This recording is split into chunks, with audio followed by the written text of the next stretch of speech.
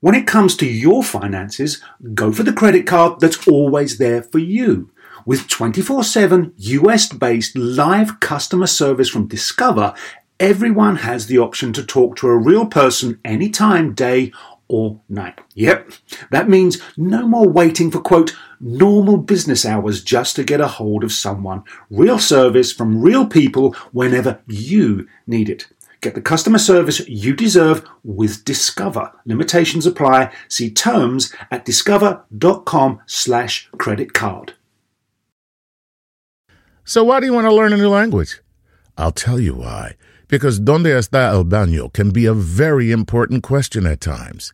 You know, Rosetta Stone is the most trusted language learning program, available on desktop or as an app. Fast-track your language acquisition with immersive lessons designed to teach you to pick up languages in a natural way.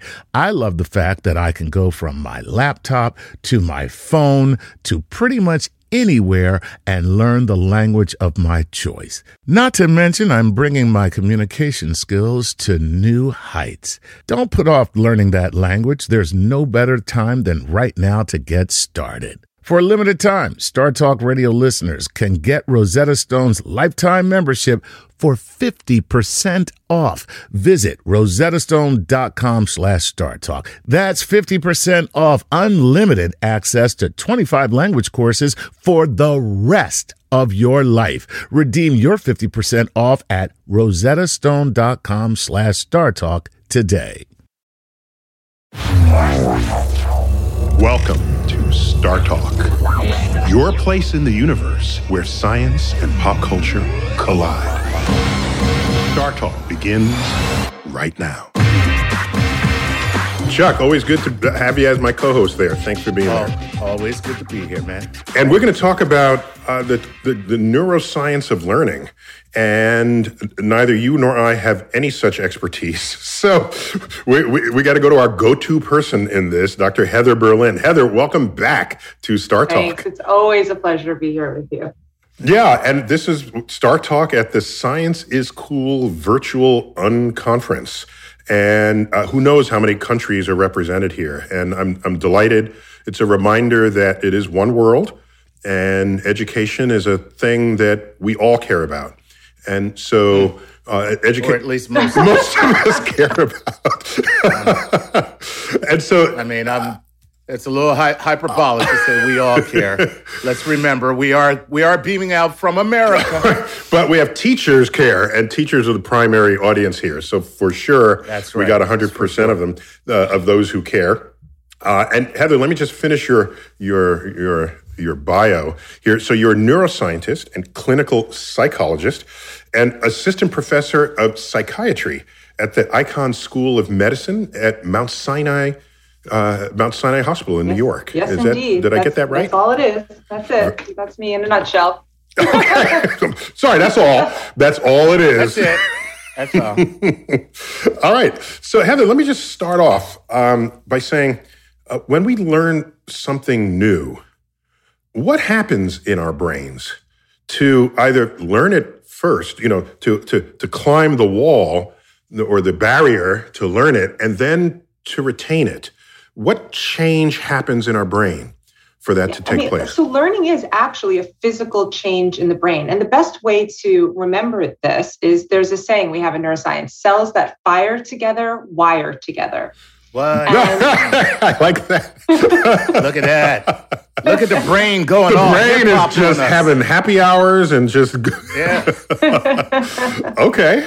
But, that's what it is. So once you make a connection, the more you rehearse it, that's what studying is about. The more you go over something over and over again, you're actually teaching these neurons to fire together, and then they regrow. They grow new receptors so that the next time it's stimulated, it's easier to make that connection. So you're actually developing new neural pathways that are firing quicker in your brain. That's what learning is. Well, but some people will remember something forever upon learning it once, and others have to keep being reminded of it. So what's the difference there? Is it brain chemicals? Stupid. I believe the difference is one of them is stupid. No, Chuck. See, Neil, there's smart people, and then there's not so smart people. Okay, Chuck, you were reminding us why we have an actual neuroscientist on the show to tell us what's really going on. Okay. Well, I mean, okay, they're the very, very rare people that have, what they say is like they can see something immediately, remember it. But for the average person, that can happen usually when it's tied to something either personally significant to them, or when they learn it, it's involved with a lot of emotions are being stimulated at that time. Because emotions tag memories. And if you think about it, what is learning? Learning is really forming a memory, right? Learning is intimately linked to memory. And so emotions tag memories as important. So we call those flashbulb memories. So we'll remember, Wait, Heather, no one knows what a flashbulb is. No one under 30. So please tell us what a flashbulb is. Oh, there are these old-fashioned cameras. Thank you. Good evening, Mr. and Mrs. America and all the ships at sea. You ever, and you see them in these, period pieces where they would flash a light bulb really quickly, and the light bulb actually would then go out because it was so bright. And that's timed with the photograph they're taking. So the instant the flash occurs, the exposure in the camera opens up so that the scene is lit up for the film, because the film was not sensitive enough to light to just use ambient light, and you needed the flash. Okay, so there we go. There you go. So, but it's this idea of taking a very momentary imprint and that it just kind of stays permanently. And usually when there's an emotion involved that tells the brain, hey, this is something pretty important, you should remember it. So when that's experiential, but when you're learning, if things are tied to emotion, if they're personally significant, they sort of get ingrained into your neural network in a different kind of way. And that's why they say to learn things better, you should tag them to things that you already know. So wait a minute. So on Star Talk, we have Chuck, who is occasionally funny. Yes. Kind of like an eclipse. I'm funny like an eclipse. Rarely. No, Chuck. We have Chuck because our intuitions tell us that if you laugh while you're learning, that's an important associated emotion, the joy that gets attached to this bit of knowledge that you just acquired. And we tell ourselves, but you can affirm this or deny it, that enhances people's not only appreciation for what they've learned, but the longevity of its duration in your head thereafter. Exactly. Well, the thing about humor is that it activates the reward system in the brain and releases this neurochemical dopamine. And dopamine actually enhances both your motivation and long-term memory. So as long as you can activate, it has to be the right kind of humor, though. Studies show that if it's inappropriate humor or maybe just not that funny, it doesn't work as well for learning. Oh, but why you gotta do me like that? I was feeling so good. I'm like, Chuck Nice is part of the dopaminergic system. What is going on? Oh, this is great. And then you're like, gotta qualify it like, oh, but it's got to be the right kind. The right kind of humor. Not just any old Chuck style humor. You can't just. But.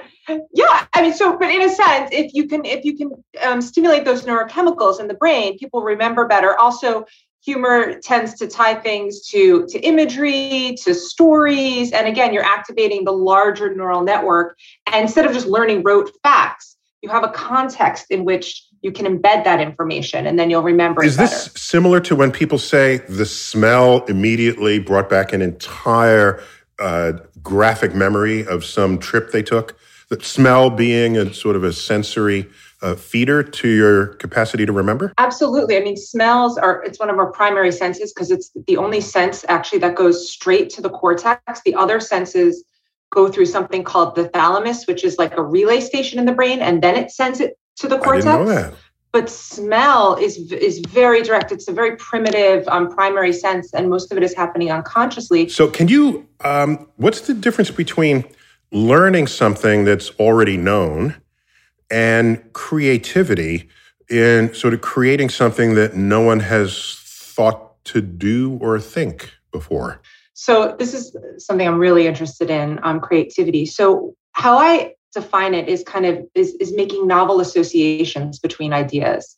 making connections that other people haven't seen before. But in order to do that, you need to first take in all of the facts, all of the information. So if you look at someone, say like Darwin's theory of evolution, he had to take in all the information, did all the research, and then based on that basic information or data, came up with a new way to connect it all in this kind of theory that, well, maybe Lamarck, but other people didn't think of before in that way, right? And so that, I think, is creativity, is coming up with novel ideas based on what everybody else knows, but no one thought of before. And by the way, usually when somebody comes up with it, everyone goes, oh yeah, of course, that's so obvious, but yet nobody else thought of it. So this is a common definition of genius, where they say a genius is the person that sees what everyone else has seen, but thinks what no one else has thought.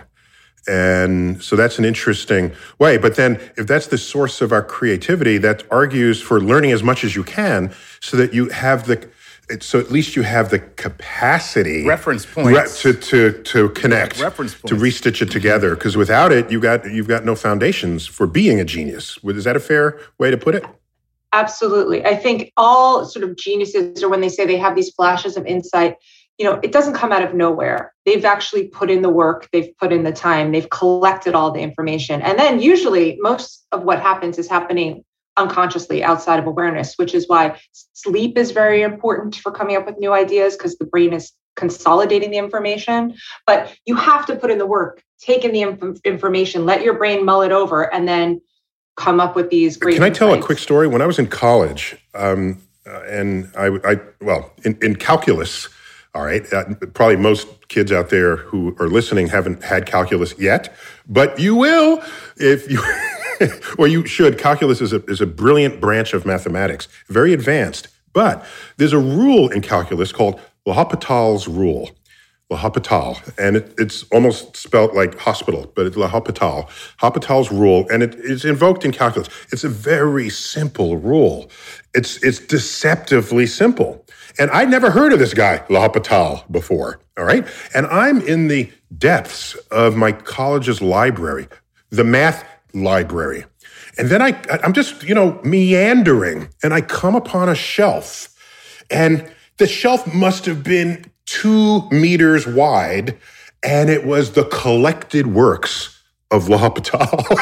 And I thought to myself, I don't know any of the rest of this work, but I know this one simple rule that applies to all of what we do in calculus. So then I thought to myself, did it really take that much life's investment in thinking about this problem to come up with one of the simplest rules that calculus knows?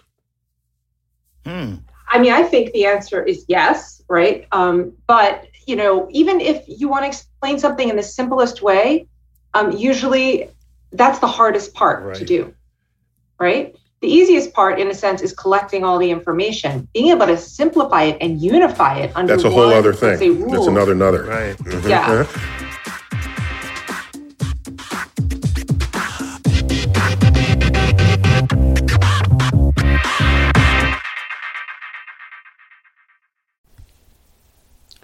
This podcast is supported by FedEx. Dear small and medium businesses, no one wants happy customers more than you do. So you need a business partner just like you, like FedEx, who understands your passion for serving your customers because they have the same commitment towards you.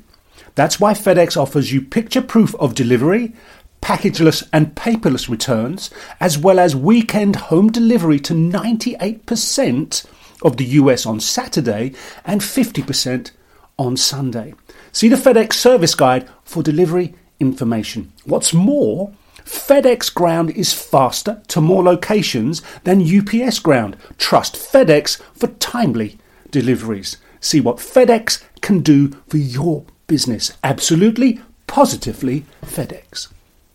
Whether you're a family vacation traveler, business tripper, or long weekend adventurer, Choice Hotels has a stay for any you. And that's good, because there are a lot of me's. Choice Hotels has over 7,400 locations and 22 brands, including Comfort Hotels, Radisson Hotels, and Cambria Hotels. Get the best value for your money when you book with Choice Hotels. Cambria Hotels feature locally inspired hotel bars with specialty cocktails and downtown locations in the center of it all. Hey, that's me. Radisson Hotels have flexible workspaces to get the most of your business travel and on-site restaurants.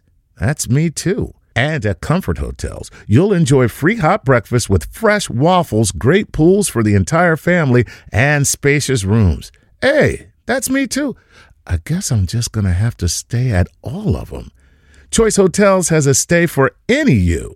Book direct at choicehotels.com, where travel comes true. Hey, remember when we did that show about the science of the golf swing? Well, let's take that to the next level. And that's because PXG has developed the Black Ops driver so golfers don't have to sacrifice distance for forgiveness. And the science proves it.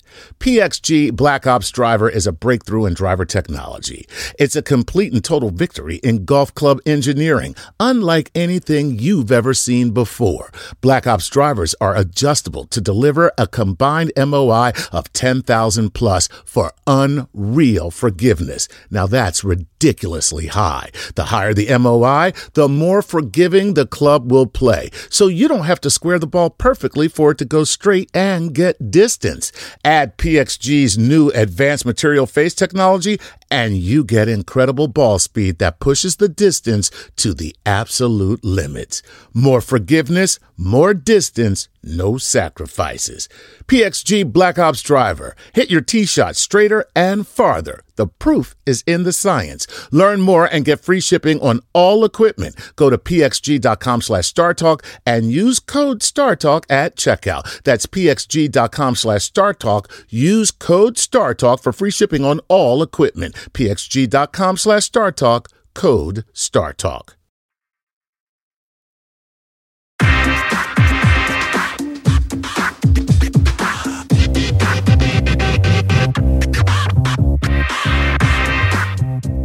Is there anything that you can do, mechanisms that you can use for the teachers that are listening, to rules of simplification like that make learning easier? What you just said about making things, culling it down to where it's something that's so digestible. Are there any rules that make our brains receive information more easily? I would say yes, but maybe in a slightly different way. I think, so I was talking about dopamine and how dopamine is motivating, right? And one thing that we know is that curiosity activates these reward networks. And if you could motivate kids to just get them curious about the topic or the information, that will drive them. Like, why did Neil go and start looking through the books in the library? Like, he was motivated by something. Maybe he was curious. And that's what drives, you want the motivation to be coming internally to learn. Not, oh, you need to learn this. Yeah, or else, right? Right. But so that want them to that drive to come internally. That dovetails beautifully with, I think, an important question here, especially for this conference. What do we know about all that's been said about different types of learners? Right? There are people who need to experience it to learn it, or to read it, or to what is known about this? Because there's so much written. But what does a neuroscientist say?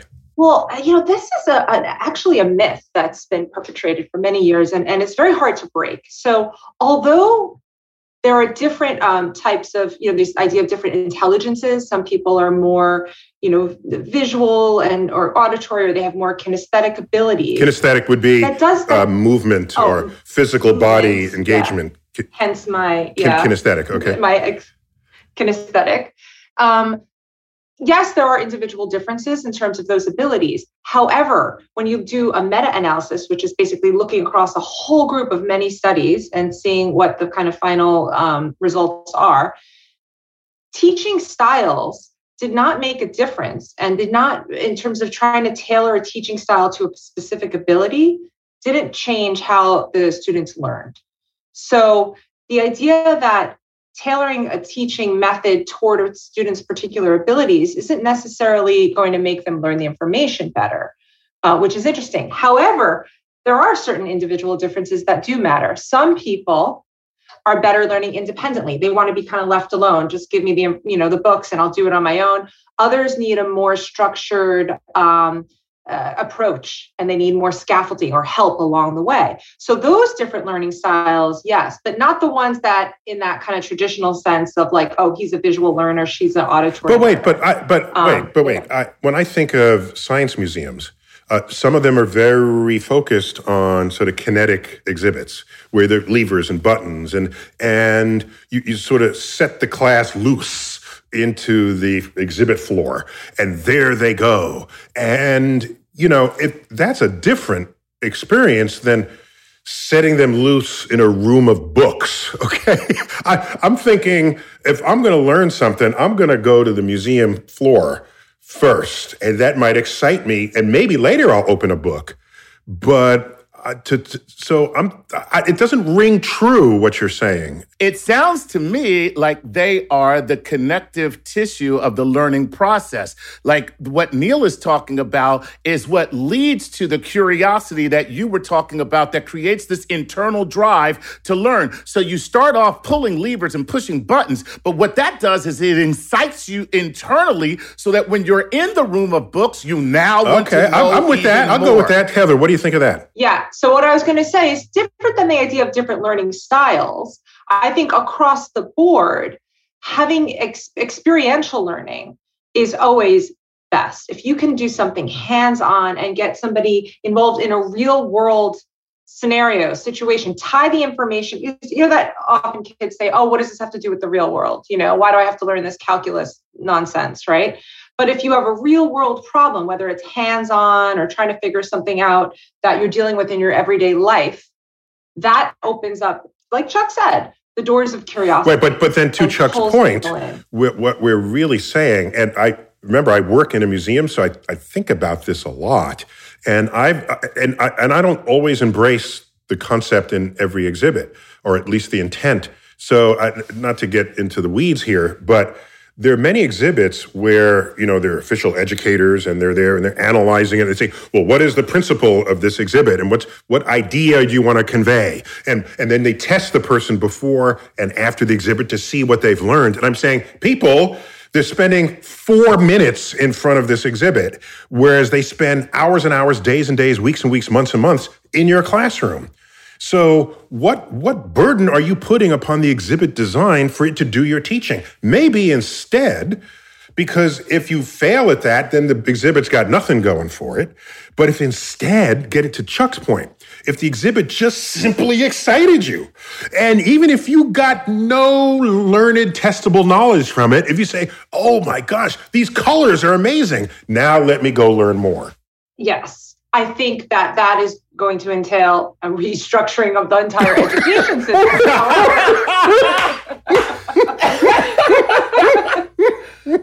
Teachers out there.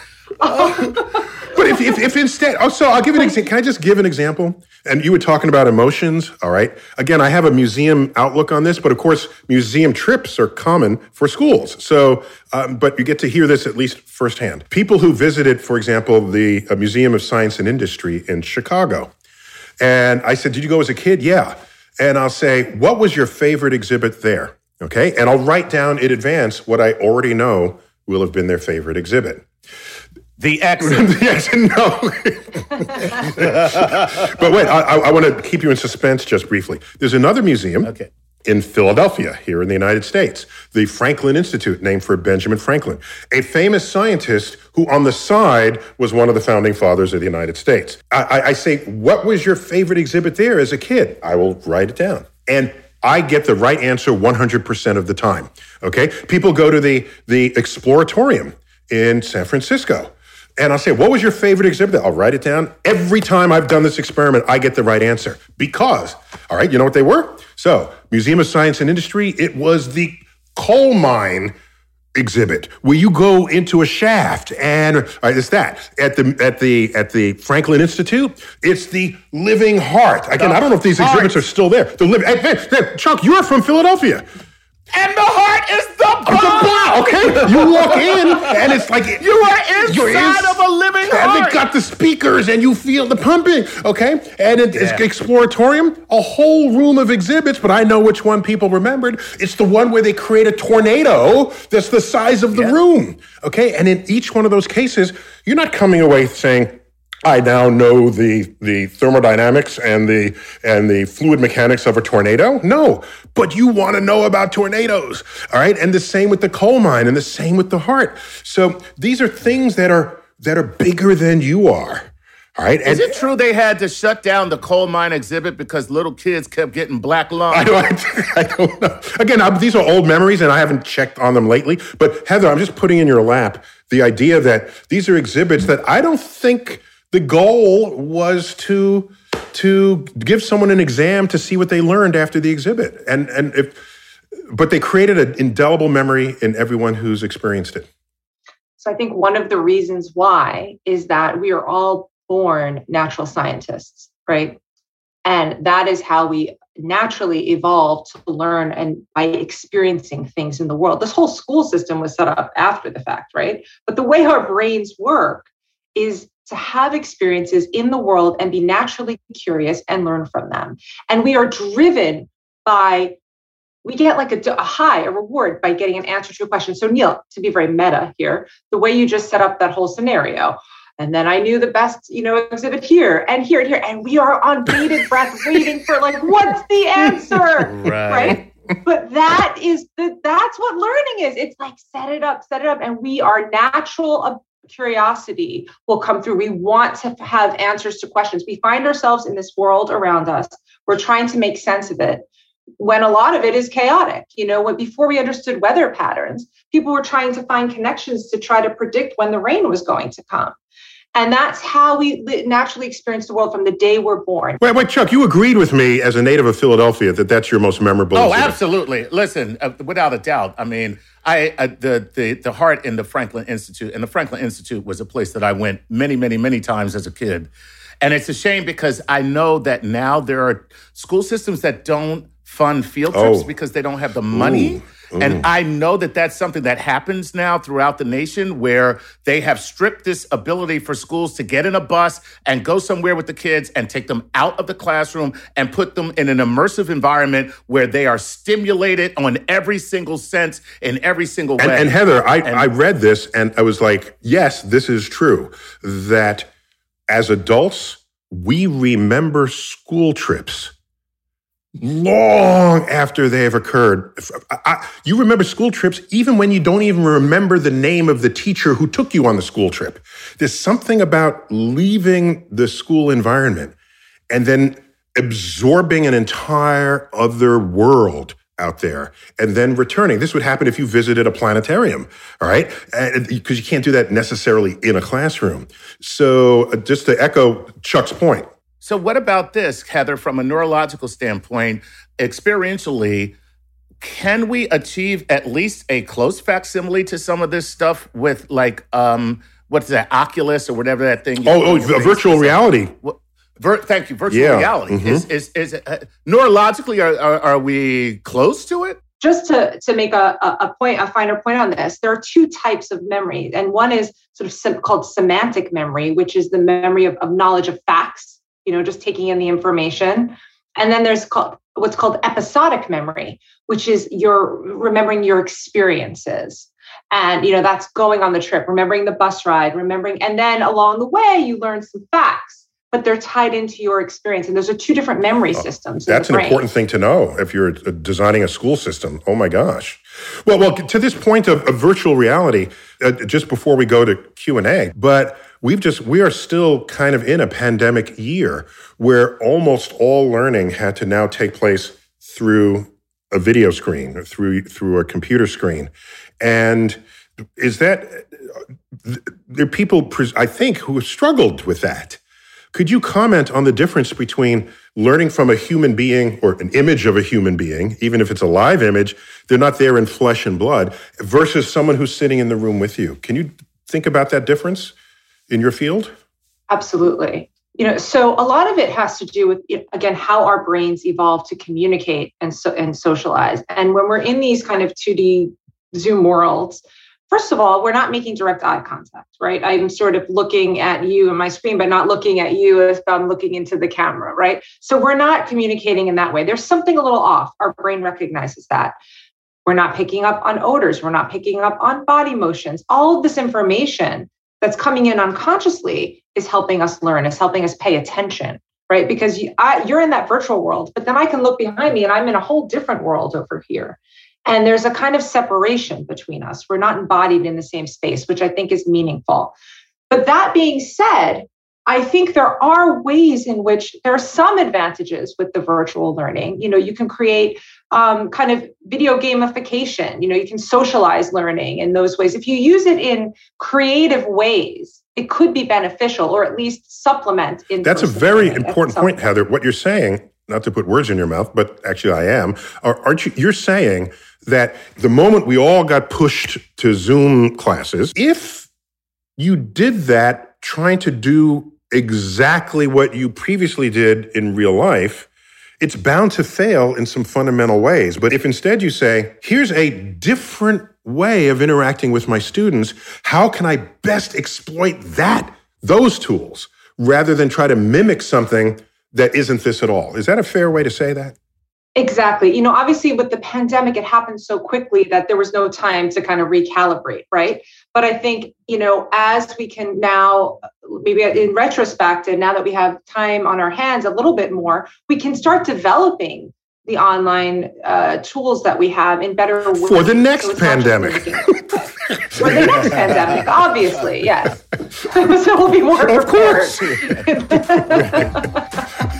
Oh, damn.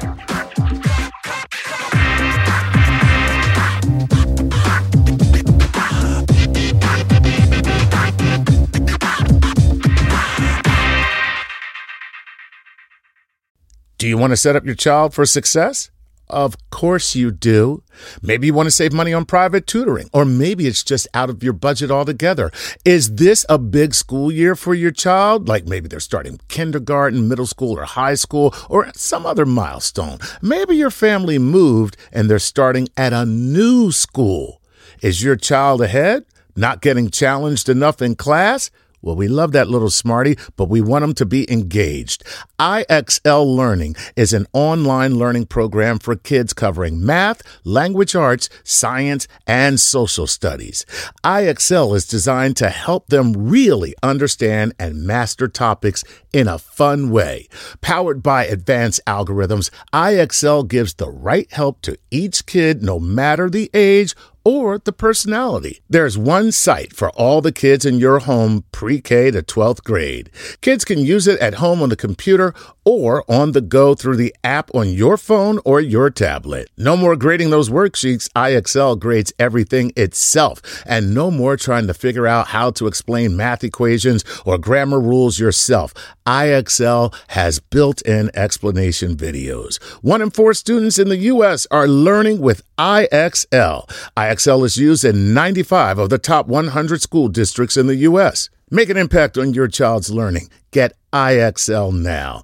And Star Talk Radio listeners can get an exclusive 20% off IXL membership when they sign up today at IXL.com/StarTalk. Visit IXL.com/StarTalk to get the most effective learning program out there at the best price. At the UPS Store, we know things can get busy this upcoming holiday. You can count on us to be open and ready to help with any packing and shipping or anything else you might need. Is there anything you can't do? Actually, I don't have a good singing voice. The UPS... Nope. But our certified packing experts can pack and ship just about anything. At least that's good. The UPS Store. Be unstoppable. Most locations are independently owned. Product, services, pricing, and hours of operation may vary. See Center for details. Come in today to get your holiday goodies there on time.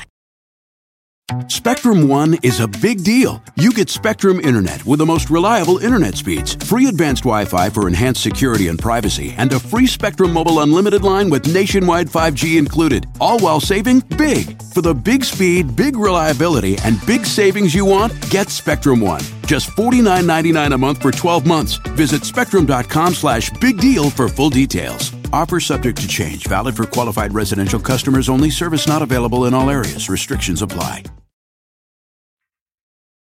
Hey, we'd like to acknowledge the following Patreon patrons: Steve Vera, Mike Ness, and Stephen Greenway. Thanks, guys. Great to give you a shout-out. And for anybody else who would like their very own Patreon shout-out, please go to patreon.com/StarTalkRadio and support us.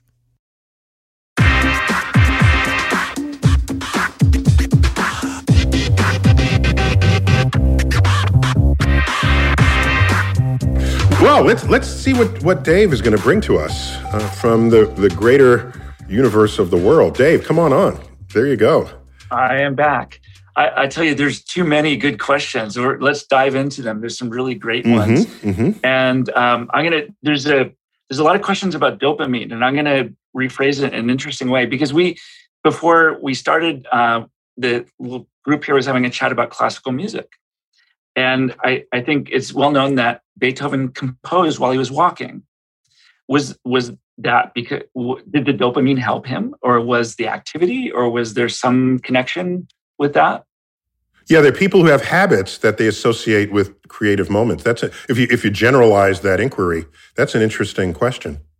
Yeah, I mean, I think with exercise, number one, you're getting more blood to the brain. You're getting more oxygen to the brain. So it always helps with cognition and thinking.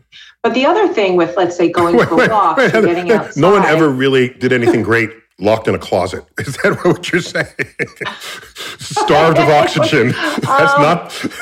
Yes, that's not the best place to come up with your creative ideas. However, what I think is really important is that when you go out for a walk or go do something physical, in a way, you're shutting off a certain network in your brain. You're kind of not thinking. You're letting your mind go. You're letting it kind of be free and unconstrained, right? When you're kind of thinking about trying to memorize something or take in information, you're having that very convergent thinking. You're limited. But when you kind of let go and let your mind go, that's when, again, these novel associations between ideas can come and the inspiration and the thought. So sometimes just literally getting out there and being physical forces you to not think. Like when you have writer's block or you're stuck, get up, go for a walk, go play tennis, go mountain climbing. And it might unblock you in that way. And so I think a lot of these great philosophers and musicians and creative people Nietzsche would go for walks all the time, and he would come up with his ideas as well. So I think there is something to that. Excellent. Dave, what else you got? Yeah, there's a really good related question. This is from Wilder Pertl, and he's asking... from where? Where are these? I want to hear the world here, where please. He's from. I don't know where he's from. Oh, okay. Wilder, where are you from? Let's see if we can find in the chat. But so there is this model. He calls it AVK. I've seen VARK, where it's visual, auditory, reading, writing, and kinesthetic. But he's saying that, maybe the different styles just mix it up and make the learning more interesting. And that's what we're seeing. So it cuts the monotony of whatever else you'd be doing. Yeah. So today we'll do visual, then later we're going to do auditory, and then later we're going to do hands-on. What do you think of that, Heather? I like that a lot because I think it has more to do with the novelty. So the thing with dopamine that gets it going is change, novelty, and that keeps. So if somebody's just droning on that classic like Bueller. From you guys Ferris Bueller's Day Off. Right? From Ferris Bueller's Day Off, there's this really drone, like boring teacher, and he's like Bueller, and it's just mundane. But that's not a great way to learn. But the changing it up, different activities. Today we're going to do this. Tomorrow we're doing something else. Keeps it fresh. Keeps it exciting. By the way, that actor was a actual former speechwriter for Richard Nixon. By the way. Yeah. Well, that makes sense. His name is Ben Stein. Ben Stein. He's actually an entertaining comedian. Can I ask you this from Cynthia? Chuck is checking out the questions too. Oh my God. Yeah, go for it, Chuck. Go for it, Chuck. We're changing it up. How good is IQ at predicting your intelligence? Can a medium IQ, provided it works hard, do the same thing as somebody with a 140 plus? First of all, is IQ a real thing? So not really. So IQ, what we do when I measure somebody's abilities, we're looking at different cognitive abilities. So somebody might be really good in sort of visual spatial processing. Some might be good at memory, at verbal abilities. There are all these different kinds of abilities. Everybody has a different, what we call a neurocognitive profile, like a thumbprint, right? Different areas of better abilities than others.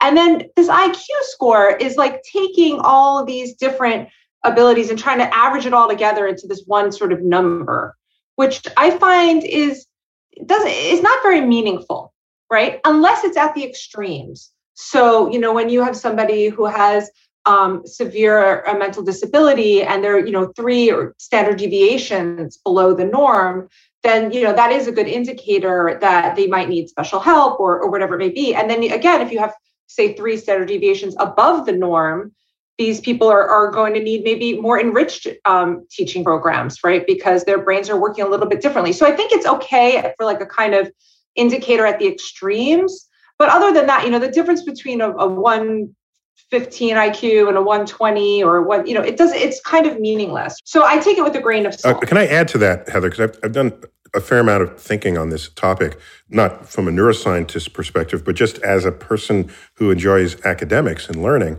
And in other words, I'm not sure if you've noticed, but I'm kind of smart. Somebody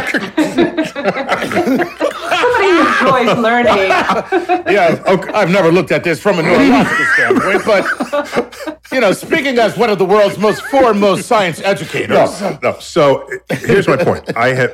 This is a true fact.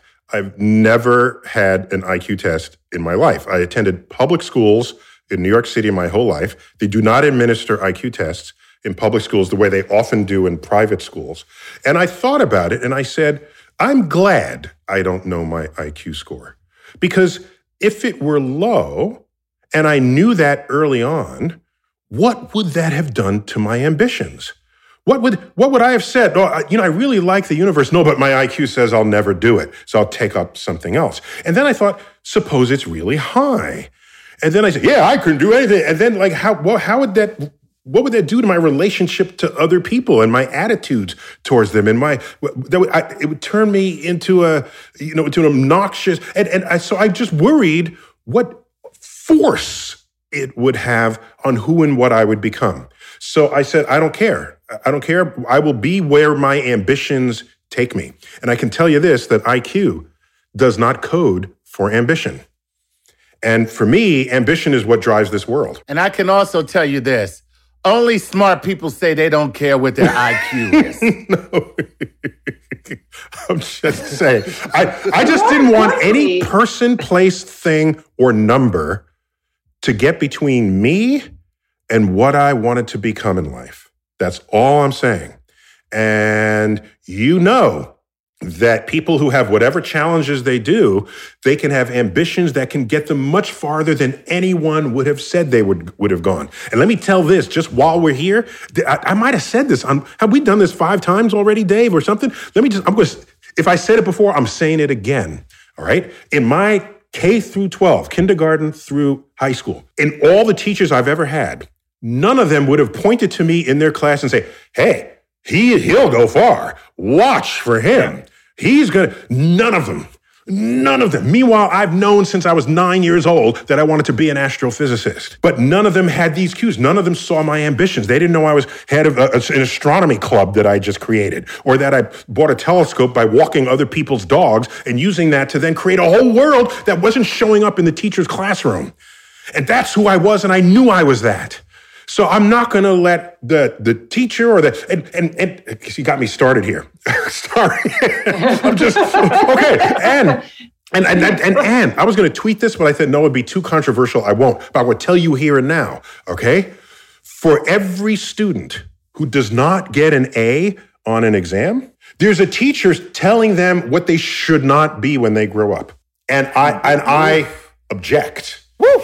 I object to that mode of interaction between a system that's trying to educate you and a person who's trying to figure out what they want to be when they grow up. Okay, but isn't there a balance there, Neil? Let's be for real, because on the one hand, you don't want to discourage anyone from being there or realizing their true potential in life. But on the other hand, there are people who create unrealistic desires and expectations for children by not telling them certain things. Like the mom who's just like, look at you, baby, you can sing. Don't you listen to them people. You can sing, baby. You can sing. You can sing. And the kid is toned down, wouldn't know a note if a note came up and punched it in the throat. And it's, oh, don't you worry, baby, you can sing. So where is that balance? Heather, say something. Chuck, did your parents tell you you're funny? You're really funny. No, I'm going to tell you the truth, Dave. You know what my parents told me more than anything? What? Shut up. Okay. And look at me now. All right, Heather, say something here. Bail us out. Yeah, it's the nature-nurture kind of debate. And I do think that there are certain, let's say, genetic predispositions that people are born with. There are studies that show that. For example, musical ability is one of them. Some people are just born like with perfect pitch and, or athletic abilities. And so like, I'm never going to be the best, basketball player because I'm not a certain height, let's say, perhaps. But given that, within our sort of, I think the genetics is what creates our boundaries, perhaps the limitations of how high we can go or low. But the motivation that you were talking about, Neil, is what pushes us to our greatest, to the height of where we can go within our genetic boundaries. And so somebody might be born with a predisposition for a high IQ, but they never do anything with it. They're not motivated. Then somebody else who might have a lower IQ on paper is so motivated. They're at the top of their scale. They're doing way better than that. Well, that's my whole point. That's all I'm trying to say here. Yeah. Okay. Right. Of course. But like to Chuck's point with the singing ability, that person maybe practice, and they'll get as good as they can get, but they just don't have the vocal cords to get any further. But I think the people who reach the highest heights are those who have a genetic ability plus the motivation to get to those high. Yeah, but I would say for practically every truly successful person in life, in business, in finance, in politics, and go to every single one of them, and to a person, there will be stories in their life about people telling them that they won't succeed or that they should not pursue. They all have these failure stories. And so I just don't want to presume that it's a given that someone says, oh, you'll never be good at that. I'm going to use that as an excuse to be even better than you ever thought of. And that happened to my father. And didn't I tell the story? That happened to my father. He was in high school and then in gym class. And my father was a muscular, right? And the teacher said to him, look at Cyril Tyson. He has the body that will never be good at track, because they were about to enter the track and field unit of the gym class. And my father said to himself, no one is going to tell me what I can't be in life. He used that as motivation to take up track.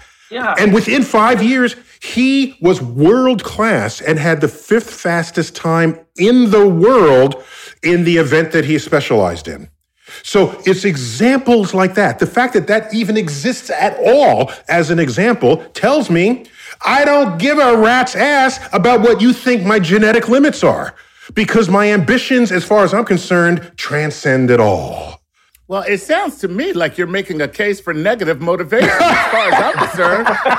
As far as I'm concerned, if you're a teacher, you should tell a kid they can't do anything, because then they will go on and achieve the highest heights of everything. Dave, give me some more questions. Wait, can I say one thing? I have to call out my high school guidance counselor in the context of this, who, because I was a very good student academically, but I occasionally cut class. I'm just saying I was a little, I cut class occasionally. So my guidance counselor said, I need the college applications. At the time, there was no online. The guidance counselor had to give them to you. And he said, don't even bother applying to college. You're never going to go anywhere anyway. And didn't give me the applications. And I had to drive to the school myself, go to their offices, get the applications physically, fill them out myself, no help from the guidance counselor. So I just want to call out my high school guidance counselor for giving me the motivation to excel. Heather, is there something going on in your mind when you get that negative feedback that triggers dopamine or, some reaction that makes some people, a lot of people are like that. Yeah. Why do some people use the negative force as a positive driver and others absorb it and then it squashes their ambitions? What's the difference there? That'd be useful to know if we can harness that. Question. Yeah. That has a lot more to do with self-esteem, to be honest. So people who have a very high self-esteem take that criticism and say, no, thank you. I'm going to show you, because I know internally I'm better than that. I don't, but if you don't have that confidence, you absorb it. and it can actually bring you down and make you less motivated. So I don't think it works well for everybody, that sort of negative style in that sense. It depends on how it interacts with your self-esteem and your confidence. Yeah. Can I ask a question for Cynthia Basin? I know my times tables because I recited them while I walked to the bus a half mile from school each day. Okay, uphill both ways. In the snow. In the snow. However, the reason why I asked that question to her is because that's a rote learning. And then you have like my kids, they don't do that. The teachers do not give them any. Yes, it's been falling out of favor over the years. So what's going on there for both of those things? And what are the merits of like rote learning versus other types of learning? Well, I think there's just something also with the physical activity and the rote learning. Like sometimes people pace back and forth. The motor cortex in the brain is close to other areas of the brain that instantiate that sort of take in that information. And so there's something about the pace of moving and walking. Wait, so motor cortex of the brain, that specifically means what? Motor cortex. It's the part of the brain that controls your body movement. There's like a strip of the brain that controls all the body movements. And it's right part of just in the sort of back part of the prefrontal cortex where a lot of the higher level learning takes place. So they're very intimately connected. And so you stimulate one part of the brain, and because they're all connected, it starts to stimulate the other parts that you need to use for thinking. So that's one thing. And in terms of memorization, look, I think there is something to that, just practicing rote memory at some level, because it's teaching your brain, it's sort of gearing up those connections so that you can have a better memory in general. So I'm not against rote memorization. I think that can be a piece of learning, but not the entire, there needs to be a richer context for that information to be absorbed. There's a really good related question here. This is way in the beginning, and it was from Eduardo Araujo Preder. I hope I have that right. And he's asking you specifically, is there any study about the impact of technology and learning on the brain? And I just want to expand on that a little bit. It's like, how technology has transformed sports in many ways. Has technology transformed learning? Absolutely. I mean, now, in the classrooms, depending on the school, obviously, and what they have access to, but, they're giving kids like iPads now to learn on, and they're using, they're trying to incorporate these techniques in the classroom. Wait, Heather, let me make this more controversial. Yeah. There are entire educational philosophies that reject the infusion of technology into the classroom on the grounds that somehow it will disrupt what would be an authentic learning environment. So what would you say to these educational philosophies that are at odds with what role technology might or could play in this whole enterprise? So like anything else that sort of humans create, I think it's in how we use it. So if we use it as a tool that is interactive with a real human, not a replacement for, because the best learning happens interactively with real humans, I think, but you can supplement it with these tools. And depending on how we use it, it could be a force for good or evil. And so, the answer is kind of both, right? Depending on how it's used, it could be a detriment, or it could be something that, bolsters up our education. And I think we're still in that early stage of trying to figure out how the best way to incorporate technology into the classroom. Because all things considered, the technology is a relatively new thing in the history of education, right? So I wouldn't be surprised if it did take one or two generations to get the bugs out. Well, and education adopts technology slower than consumers do. So it'll take even longer, right? Yeah, absolutely. So, Pedro Silva says this, kids use too much video games, and these video games can be used to teach physics, used with some help from kids to understand more. Wasn't Angry Birds test a lot of physics knowledge, I think? Angry Birds, there are some video games that use more cognitive abilities than others, I would think. Right, Heather? There are certain, things kids can pick up from video games. There's like processing speed and it's paying attention to multiple things. But I think there are even better ways to use the technology in that sort of gamification way. Like my daughter was using this thing with coding. but you code this like friendly robot to go through these adventures. And so there's like motivation there to learn the coding, making it fun. You're actually learning a skill set, but you're doing it while creating or playing this game. And I think that kind of integration of technology is creative and can be really helpful rather than just sitting there playing, I don't know, Angry Birds. But here's a definite consequence of the video game era, is that when I was growing up, to be accused of being all thumbs meant you were clumsy. Now, all thumbs meant you were quite dexterous on a video game. You don't hear "I'm all thumbs" anymore. That's just one. We got time for just a couple more questions before we finish out the hour. But you said earlier that actually doing something it helps cement things in your memory somehow. But also too, is that innate? I've seen things like everybody knows you put a toddler on, in their high chair, and the first thing they do is they throw their Cheerios on the floor. And are they testing gravity? Are they testing Newton's law of gravitation? I mean, are they experimenting?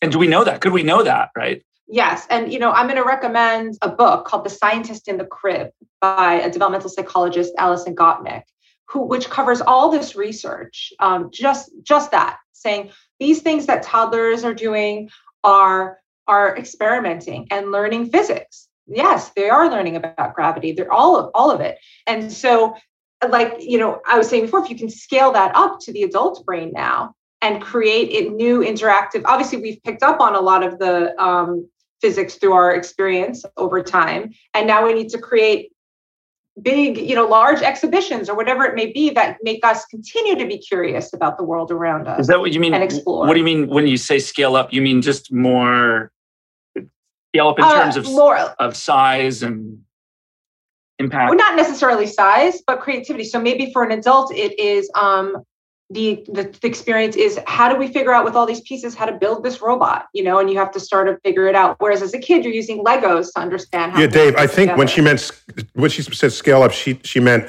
at some point take the teenager out of the high chair. Okay. Yeah. Right. Put them in another kind of environment. And Heather, I just want to push back mildly on you. If your toddler pushes the Cheerios to the floor and does not watch it fall, they're not doing a science experiment. They're just saying F you. They're just making a mess. That's what they're saying. When they throw it in your face, that's not physics. That's another whole other thing. By the way, the best joke I ever heard about baby cognition was where we were on a plane and a baby would not stop crying. It just kept crying so violently. And a guy said, God, that baby must be really annoying to that mother. And then I said, no. What if that baby is crying because he knows we're on the wrong approach vector? And he does not have language to tell us yet.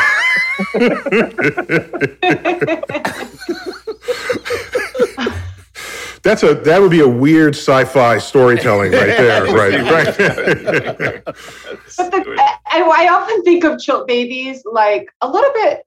They're actually we do make this analogy. They're kind of like what adult brain is like on psychedelics in a way. They haven't developed the filter system, so everything is coming in. It's unstructured, and everything feels new and interesting and exciting. So people often describe that when they're on these psychedelics, like, "Whoa, look at my hands," or everything looks different, interesting. They're trying to figure So that's why it out. Adults are not intrigued by someone dangling keys in front of them. Yes. Where the kid is like, whoa. And they have, whoa, keys. Well, guys, it's easy to distract them. We got to land this plane to follow the analogy there. We got to. But Heather, it's always great to have you on Star Talk, and thanks for giving your time not only to Star Talk, but for this virtual conference for teachers. And it's always great when we know exactly who our audience is, because that can fine-tune all that we have to share with them. Chuck, always good to have you, dude. Always a pleasure. And Dave, you're in the driver's seat from now on, dude. You got it. Well, thank you very much. That was fascinating. We're going to continue the conversation all day, I'm sure. And I learned a lot. I have a pile of notes here already. I have a ton of questions. We'll have to do this again. And I have to give my official sign-off, which is I'm Neil deGrasse Tyson, your personal astrophysicist, bidding you to keep looking up.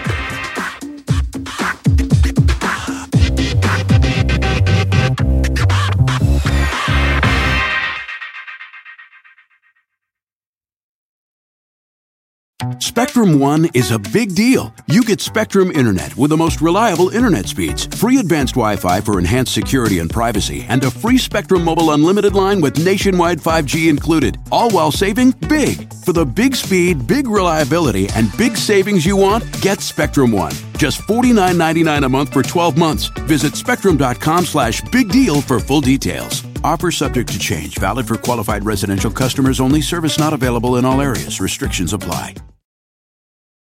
At Capella University, you'll get support from people who care about your success. From before you enroll to after you graduate, pursue your goals knowing help is available when you need it.